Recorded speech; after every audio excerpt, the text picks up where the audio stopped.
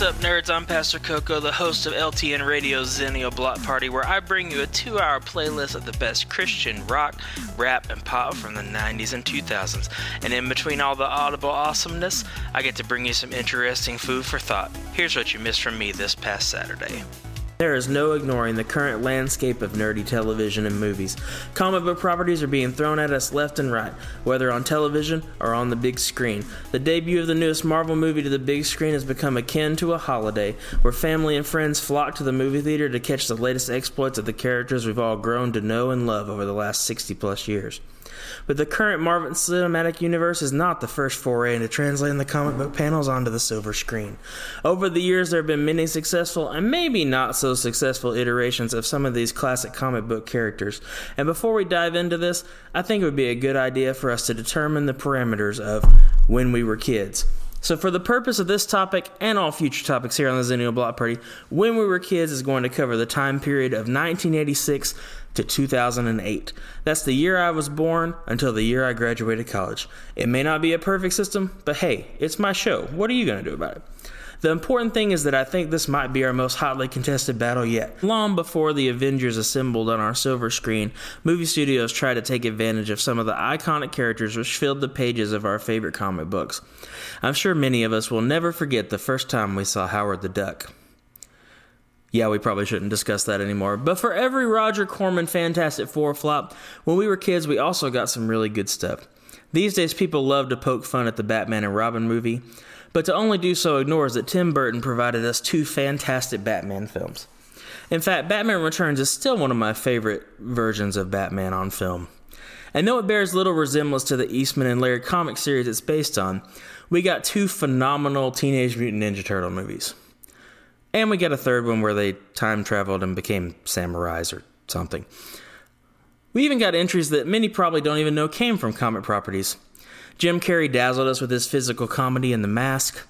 And we got 2 of my favorite movies of all time in The Rocketeer and The Crow. And I would be remiss if I didn't mention Wesley Snipes' turn as Vampire Slayer Blade. But we also got a whole lot of, Josie and the Pussycats, more mediocre Fantastic Four movies, even more mediocre to downright awful Crow sequels. Comic book movies when we were kids really were a best of times, worst of times scenario. But the best of times reached some amazing heights, with Sam Raimi's Spider-Man movies and the first 2 entries of Christopher Nolan's Batman trilogy fitting into our time frame. The second entry in both of those series, plus the animated film Mask of the Phantasm, are considered some of the strongest comic book movies of all time. So is it possible that even comic book movies were better when we were kids? The modern movies might have something to say about that. In the final year of our time frame, Robert Downey Jr. uttered the phrase, "I am Iron Man," and kickstarted a 15-year journey through cinema. What became known as the Infinity Saga was an interconnected movie saga unlike anything we really have ever seen. Each film stood mostly on its own while contributing to the overarching narrative through small cameos and end-credit sequences. 10 years after Iron Man hit the screen, the Infinity Saga was wrapped up through the double feature of Infinity War and Endgame. All the pieces have been teased and formed through the previous decade came together in one epic conclusion. And the modern movies didn't stop there, as the MCU has continued into the future, with new heroes joining the fold as well as some familiar favorites returning. In fact, the 2 newest entries, Spider-Man No Way Home and Doctor Strange in the Multiverse of Madness, may not only be my 2 favorite comic book movies, but maybe 2 of my favorite movies of all time. And that is just on the Marvel side. DC Comics didn't always produce the best live-action films, though I did enjoy the Snyder Cut. But their animated films had several quality entries over the last decade, and just earlier this year, Matt Reeves did what seemed impossible. He turned the sparkly vampire from Twilight into Batman, as he and the cast and crew delivered arguably the best film of the Batman movie series. I'm going to be honest, I don't know how this one's going to play out. Now we have to get down to brass tacks, and I have to somehow declare a winner in this battle. On the one hand, I have the sentimental longings of my childhood. I've sang Go Ninja Go with Vanilla Ice millions of times, and I can't hear Sandstorm without thinking about the opening sequence of Blade.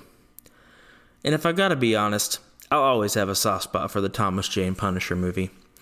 And of course, The Dark Knight and Spider-Man 2 are both in our childhood window, and let's be honest, they stand the test of time as 2 of the finest comic book movies ever made. But the modern day MCU is a juggernaut, and Matt Reeves' take on Batman is one of my favorite films I've ever seen, and it rivals The Dark Knight as far as a quality Batman film. And though Sam Raimi worked wonders with the Spider-Man franchise when I was in high school, his turn at the helm of Doctor Strange has led me to only one conclusion. Comic book movies are ultimately better now than when we were kids. And with that, you are all caught up on what we talked about last Saturday on the Zenio Block Party. Make sure you catch the full show Saturdays at 1 p.m. Eastern, or if you can't catch that, there's an encore at 7 p.m. Eastern. It's the perfect show for the Gen Xers and Millennials, as well as anyone else who wants to just honor the past of awesome Christian music. Until then, I've been Pastor Coco on LTN Radio.